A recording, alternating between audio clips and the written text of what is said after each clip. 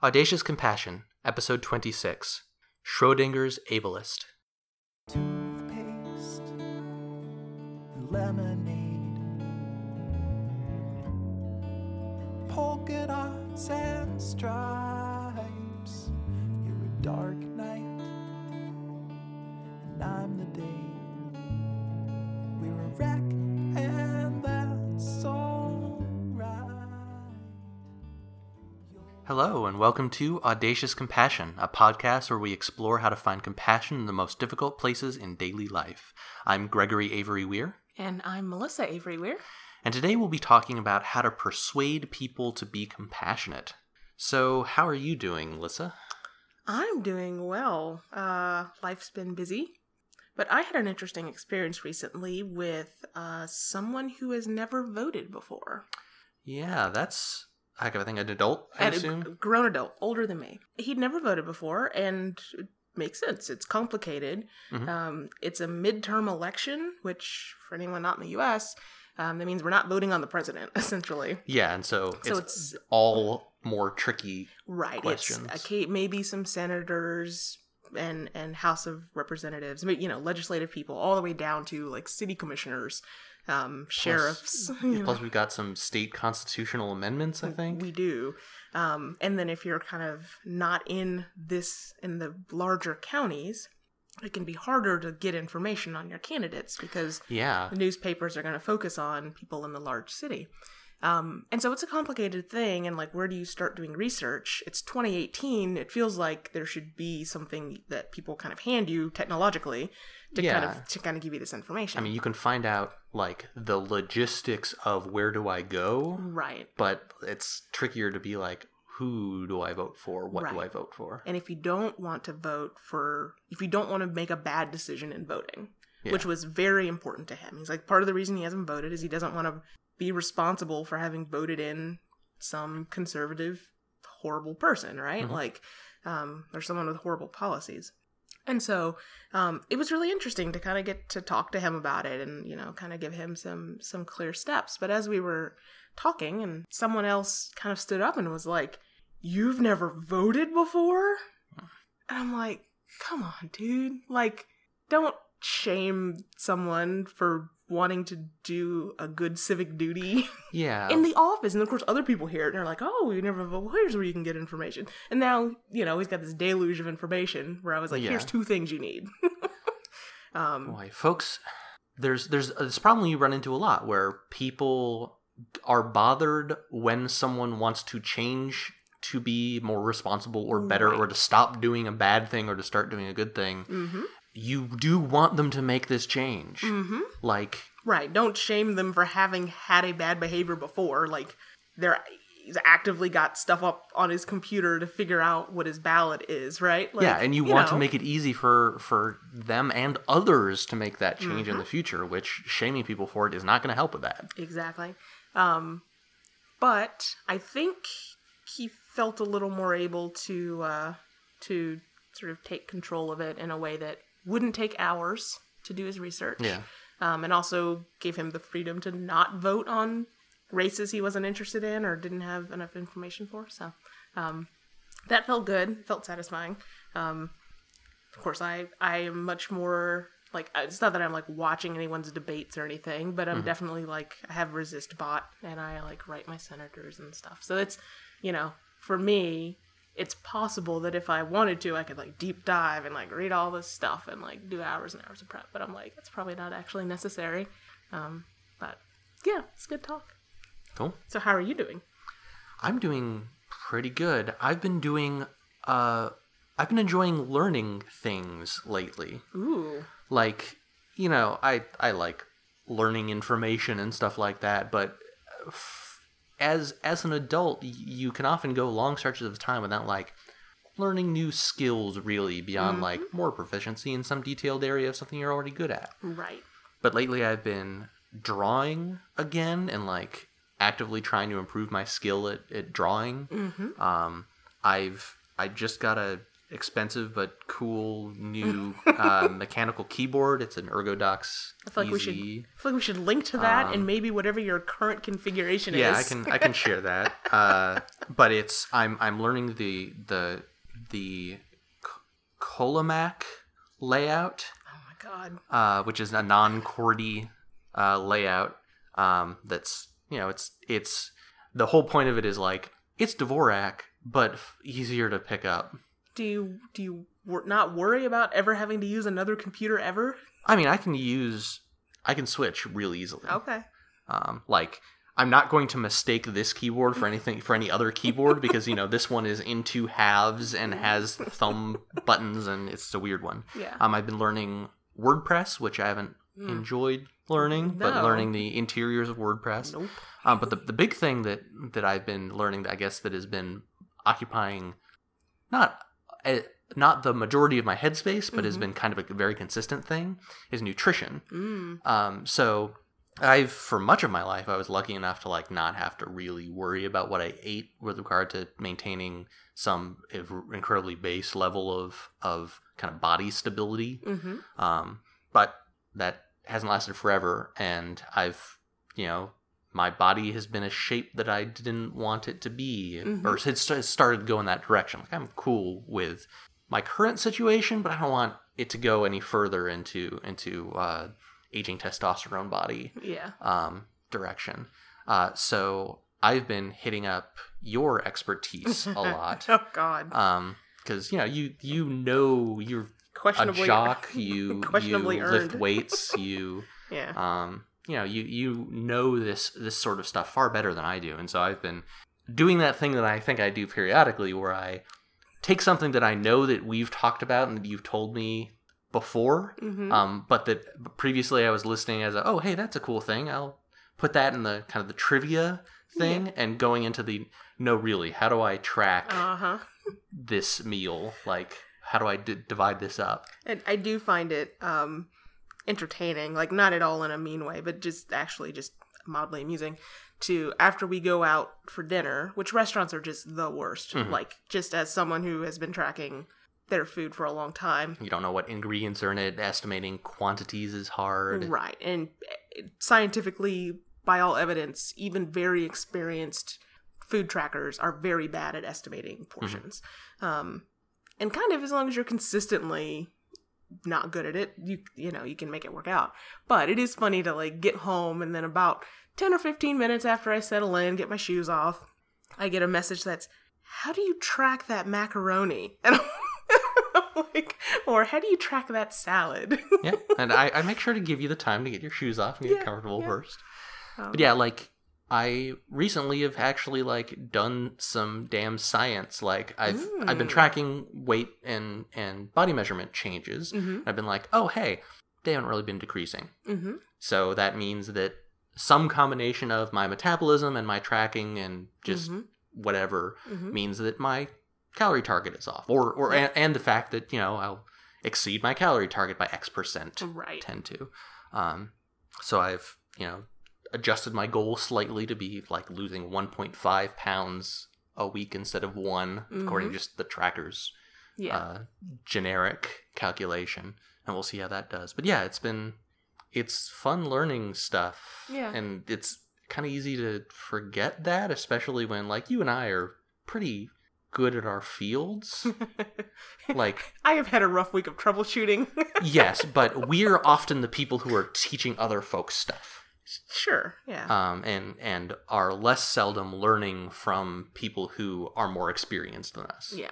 And so it's interesting to be I can only barely touch type on a QWERTY keyboard, and I'm now learning to touch type on a keyboard that is completely blank and unlabeled in an unfamiliar layout. But yeah, it's fun.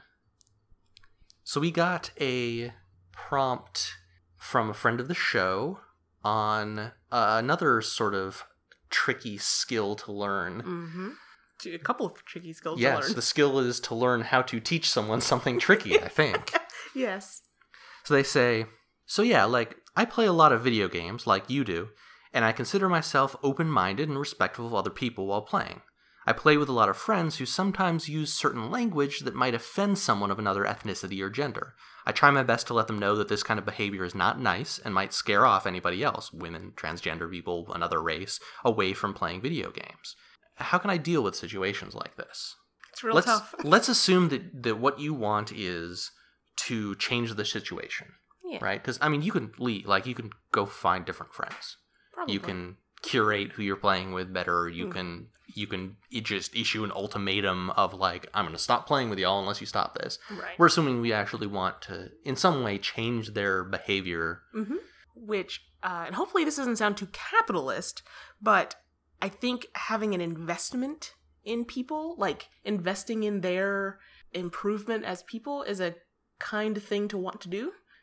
So, like, instead of... So I'm a person who is willing to cut people out of my life. Yeah. But to be like, I care enough about you that I want to continue to engage with you on this. Mm-hmm. I think is a very kind thing to want to do. I think maybe a less financial way of putting it is that you're cultivating them as a better person or better friend. Sounds or like something. Gardening. Yeah. So that raises the question though of, like, to be effective at this, do you need to know, or do you care why they are behaving this way? I can see both sides of that. Yeah. Like, on the one hand, you could just be like, it doesn't really matter. What I want is to motivate them to do something different. I want to change their behavior, and you don't necessarily need to care about why. Yeah. I think there are two distinct philosophies there, both of which are valid. So when I've learned about codependent and codependency-related things, sometimes you were taught to engage with the behaviors, not the motivations. And that's to avoid going into this cycle of trying to predict other people and trying to read their minds and so on. Right. And it's to keep you from painting stories in your head of why people are doing things and stuff like that. And it's also kind of like the thing that matters is what they're doing. Yeah. Not how they feel about it, not whether they're actually bigots or not. Just stop behaving as bigots do, right? So that's a fine philosophy. Mm-hmm. The other philosophy is, or another philosophy is, and this is a little more nonviolent communication, but figure out what needs they have that are being met by behaving this way. Are they feeling, does this suit a need to be countercultural or rebellious? Mm-hmm. And so they're doing these things that are not PC, quote unquote. So you can do that and kind of find out kind of their state of mind and why they think it's okay or funny or whatever and to say those things. That might help tactically. Like, you might be able to tailor your approach better to them if you do that, at the risk of falling into those weeds of trying to anticipate and getting all tied up in their business. Sometimes it's real disappointing. Sometimes it's just like, they just don't care. Really? Oh, no. I'll take a don't care. What's worse is, they're transphobic. Oh, yeah. I mean, two approaches, definitely valid. One of the, I think, especially nice things about trying to figure out why they're doing things is that it promotes two-way communication. Yeah. You are hearing them. They will feel heard, probably. And hopefully, I think that would be an intent of doing so. And that is, that's a level of intimacy, a level of rapport, not in a manipulative way particularly, but also, they're people and you care about them. So find out what's going on. Depending on how close these friends are, that might be more or less tricky. Like, if they're folks you hang out with in meat space and can talk to about this stuff, that's going to be less difficult than if, you exclusively talk to them on Discord while in the middle of an Overwatch game. For sure. That's a situation where it's really hard to establish rapport in that, especially if there are 4 other people in the room at the same time. You've got approximately 45 seconds Yeah. while you're picking your characters and sitting in the lobby. In that case, it might be better to just take the behavioral approach and say, I really don't have the opportunity or don't want to establish this sort of rapport. And it also has to do with your energy, your level of nervousness about it. Yeah. If you don't have the energy for it, then take the approach that is a mixture, whatever's most effective. Yeah, and of course you don't have to, you're not responsible for their actions. You don't have to change them. If you can choose to do that, and that's cool and generous, but, there's no obligation for you to do so. Exactly, yeah.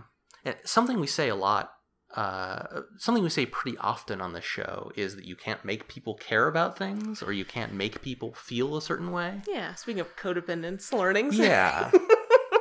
But, I mean, on the other hand, compassion for people and understanding what hurts people and what is right or wrong and how to identify what those things are, that's a skill. Like, that's a learned skill that I think everyone has to learn. Some people are good at different areas of it as a result of neuro makeup or just life experience. Life experience, yeah. And some people learn earlier than other people do. And, yeah. But, I mean, you might not be able to make them care about a thing they've decided they won't care about, but you certainly can teach someone how to better understand the consequences of their actions, or better understand what the arguments are about, like, if someone doesn't really get why something is hurtful to a person, then it might be that just explaining, like, oh no, this is what that means, what people hear when they say that. Right. That might make them go, oh, really? Oh. Yeah. I thought it was just them being oversensitive or whatever. One thing I find helpful that some people don't realize is that they are only one of many people performing that harmful thing all the time.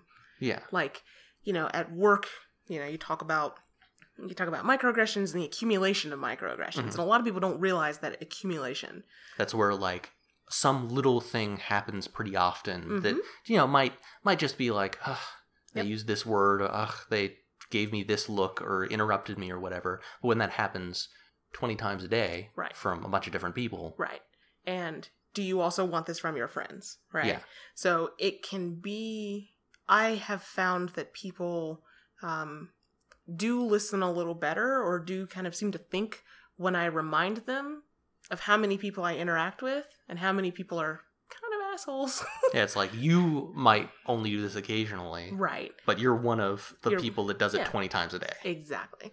And that can kind of shift the perspective, because people, like, live in their own heads, and they only think about their interactions with you.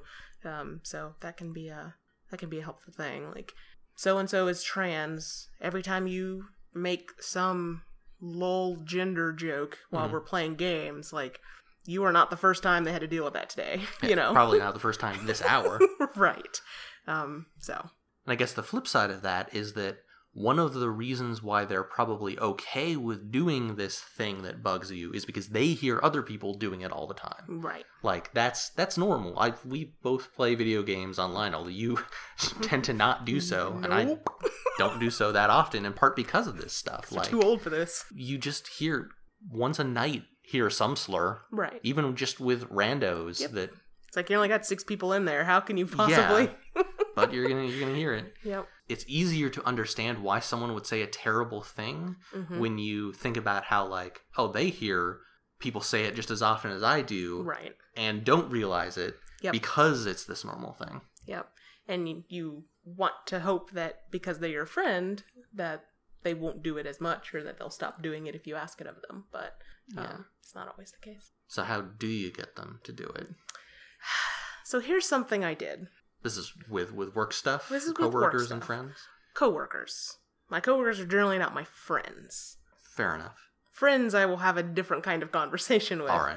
Because there's an emotional stake there. But there's the fact that I need to work with these people. And I want to do so in a way that does not infuriate me or involve HR. Yeah. And you also kind of don't want them to treat you worse. Right. Because of your insistence. Exactly. So, this is the first time I think I've tried this before, and it's proving effective.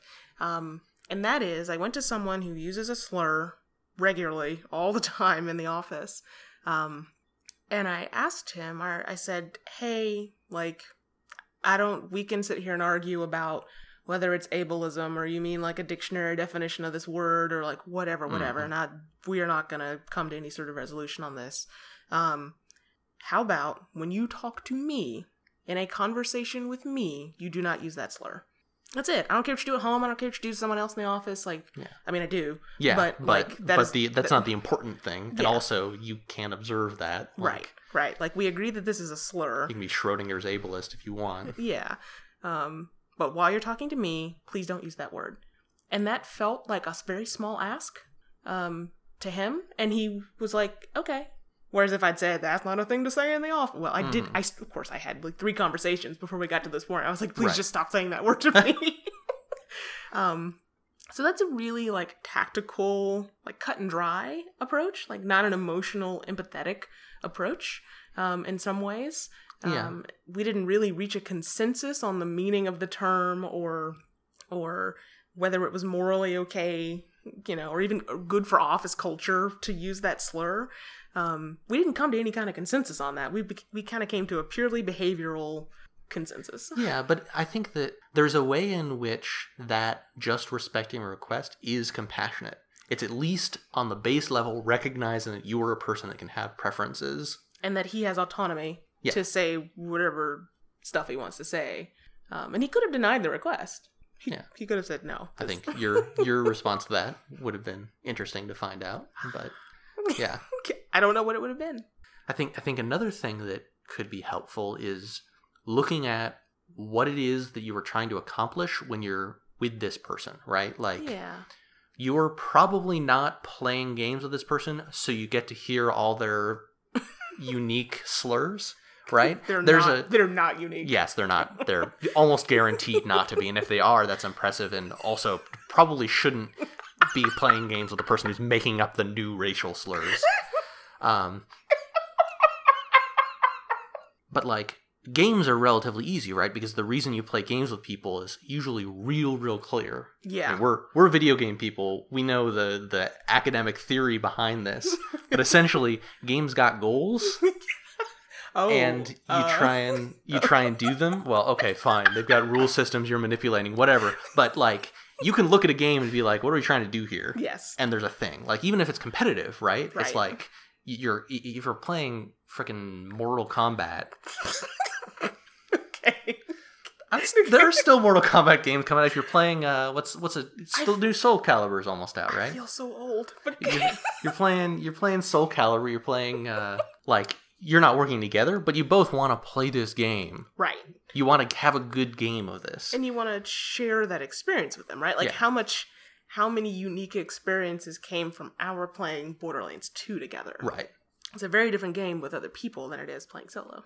And so you can approach it in that with like, when you say that, it distracts me from the game, and I'm not even someone who that slur applies to. Mm-hmm. Like, I want to just play the game. Right. Like, if you say things that get people tilted, it's not fun playing against tilted people. Right. Tilting is when like someone gets so mad that they start playing badly. Yeah. Like, it's not fun to play against opponents that are playing badly. If you're enjoying the genuine game, you know that. Like, it can be fun for like 10 minutes to just kick someone's ass. Right. But eventually you're like, I could just be playing against bots. Mm-hmm. I want to actually have some sort of competition or have good allies that I can play with and actually accomplish the goal or whatever. Yeah. And so just like appealing to that, which I guess this is sort of another sort of behavioral thing, right? Like, this is a case where you're not trying to change what they value in life in general. Just be like, hey, what you're doing right now doesn't serve your own goals. Right. But I think that requires sussing out why they're doing this. I don't think that's as effective if you're assuming that they just want to play the game. Like, that's not a valid assumption necessarily. Maybe it's a more social event than a game event for them, right? Like, so sure, having that conversation of like, why are we here? Why are we playing this game? Is it just because of the game? Could you substitute anybody in this chair and it would be fine? Yeah. Are we being cool friends by doing this together? If so, then let's talk about why you're using this language and like where we can put the line between your bad language and maybe bad meaning. Yeah. And our ability to enjoy the space together. Which sounds super woo-woo, and I would not word it that way to someone, I don't think, but... Yeah, you can figure out a way to make it relatively smooth in the making. And I mean, it's not going to be totally smooth. It's always going to be awkward. Like, this is an awkward conversation to have because you're put in an awkward place by someone's rude ass behavior. Right, and you probably have a different morality compass than they do. Yeah.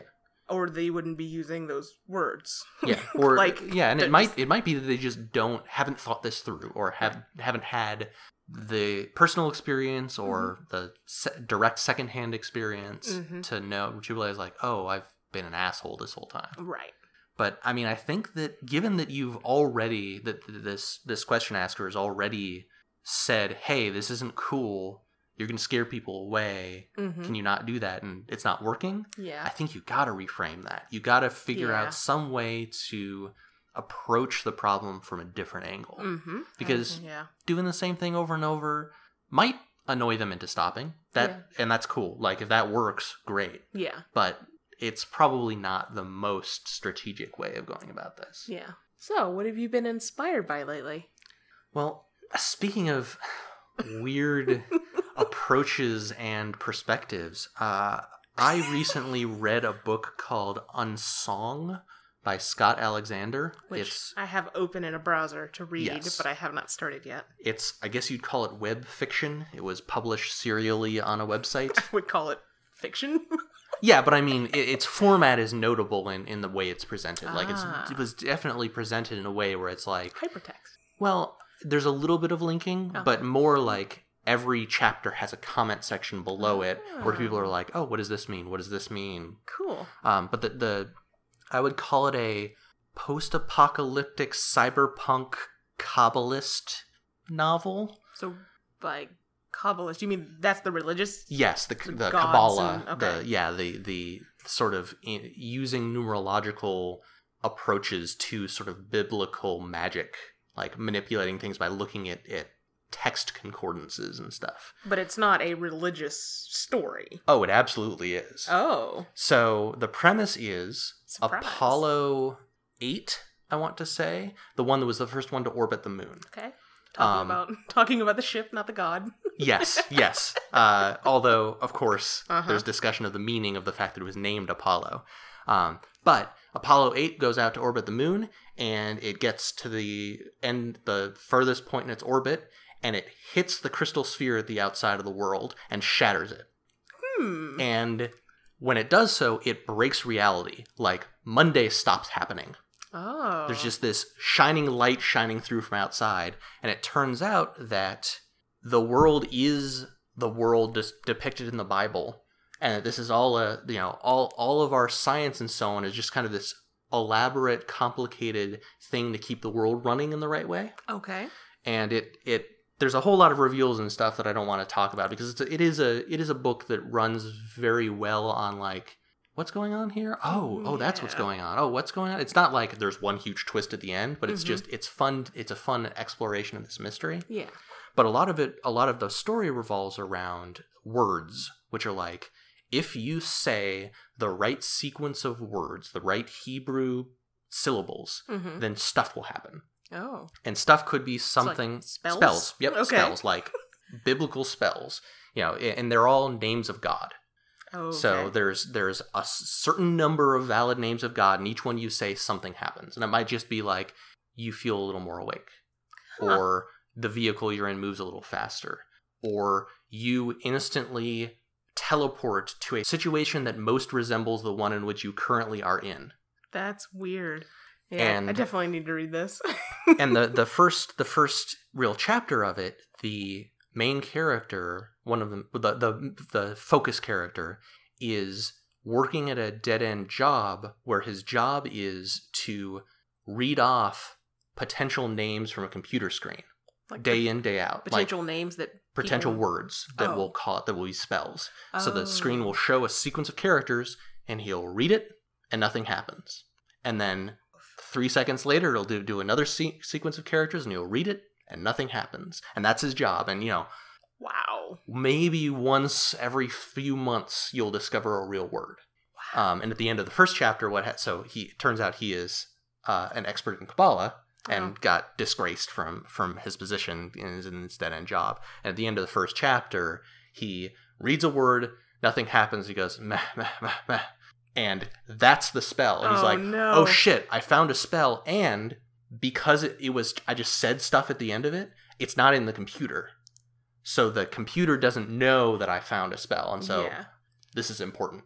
And so it goes on from there, but it's a book that starts very mundane. Like it feels like this world is pretty similar to our own, except just a few changes. And then over the course of the book, you're like, oh shit, no, this world has changed fundamentally. Like science is broken down, yes, clearly. Yeah. And like political boundaries have broken down. Like things that feel like throwaway references, like some historical figure, like, no, this person remade the world in a way that you didn't appreciate early on. Yeah. So it's a very interesting book, and it's a book that's a whole lot about trying to understand. Characters are trying to understand what happened, why people did things, why the world is the way it is. Like one of the central questions of the book is the theogony question, I think, which is, why does evil exist? Oh. Like the book constantly is like, because this is a world where you're like, hey, it's probably possible to talk to God. It's definitely possible to talk to angels. I just did Tuesday.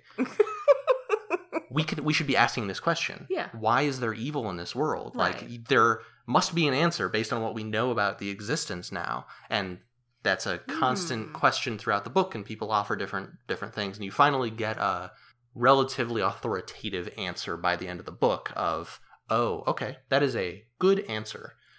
It's interesting because Scott Alexander, who's the author, is kind of active in the rationalist and effective altruism communities, in the sense of like, it's clearly a person who thinks long and hard about moral issues from an analytical perspective.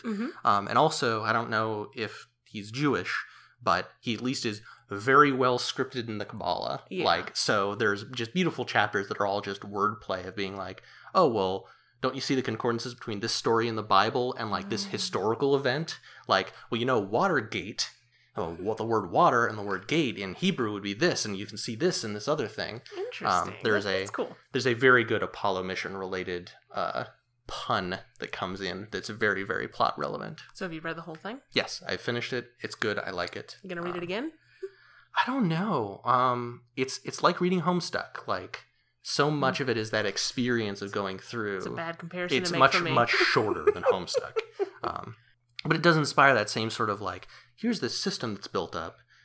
You're invested in what happens, and also you feel like you might be able to understand the way this story is going. Yeah. And that's enticing. Yeah. So what have you been inspired by lately? So I have 2 cats. Or have they been inspirational?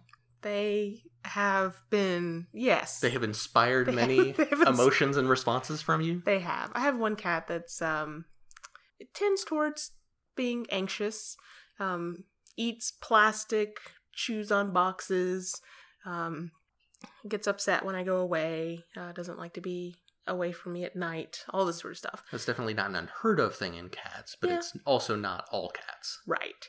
And my other cat is far more chill. And so, I've kind of reached this. Okay, so my cats are 11 years old, and I've had them forever. So that's pretty old. They're late middle age. They are eating senior food now, which is just like, anyway.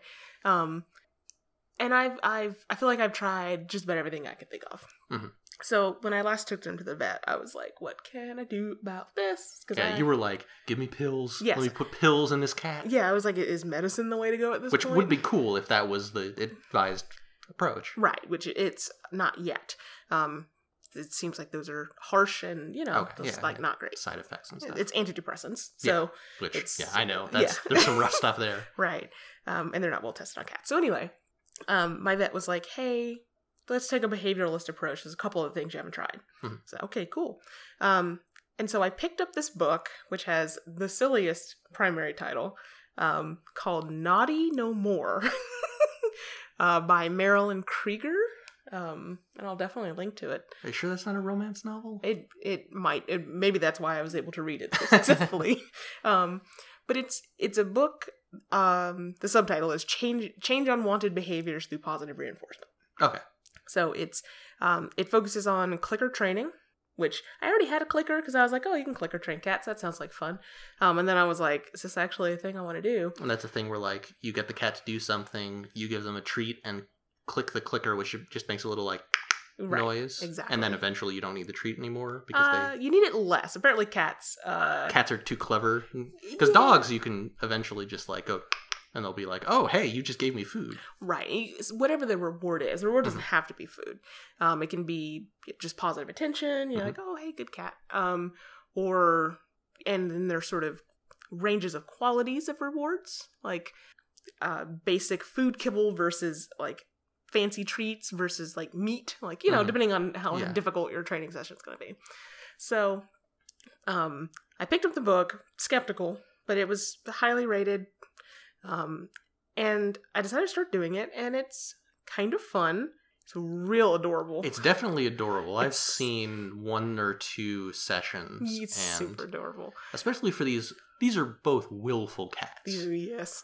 And to see them like do the stuff you want them to do is just very cute. Yeah, and it's, you know, it's simple things. It's, you know, like touch the end of this chopstick.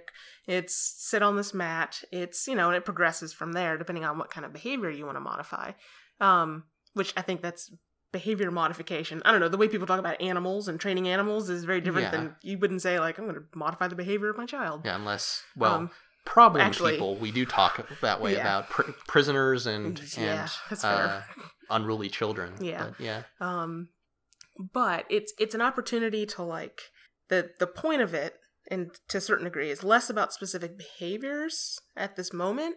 It's about having a concentrated session in which the cat and I are spending time with each other doing something fun. Mm-hmm. It's different than chasing the toy around, because that's my 2 cats don't always interact well with that.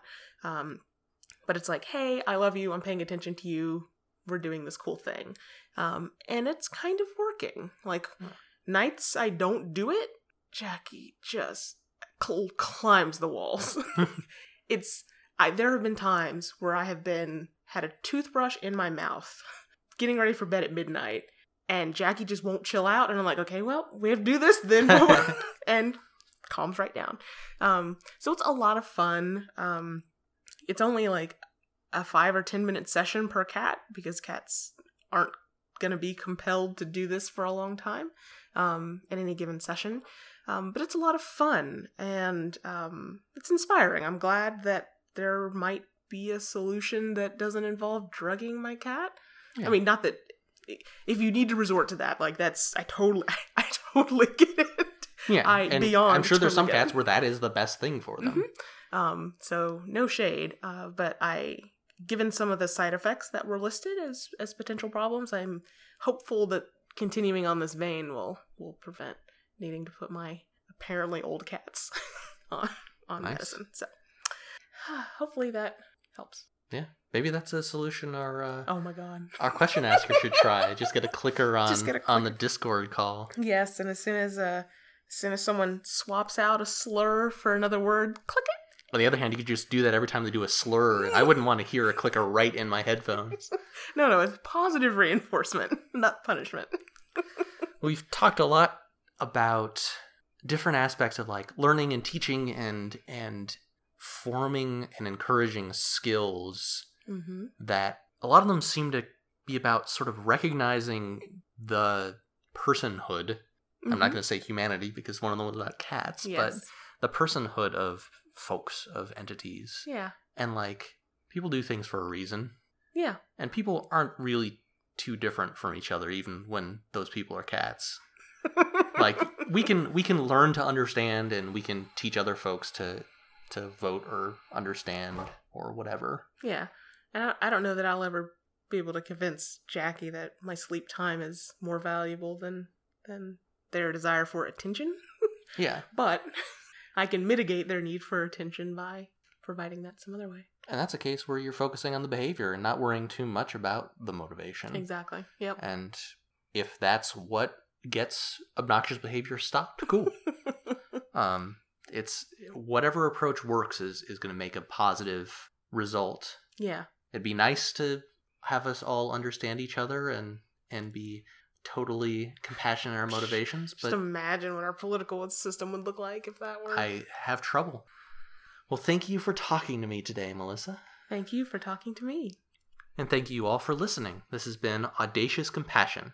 If you want to chat with us about something that has to do with compassion and empathy, please submit it to us at averyweir.net.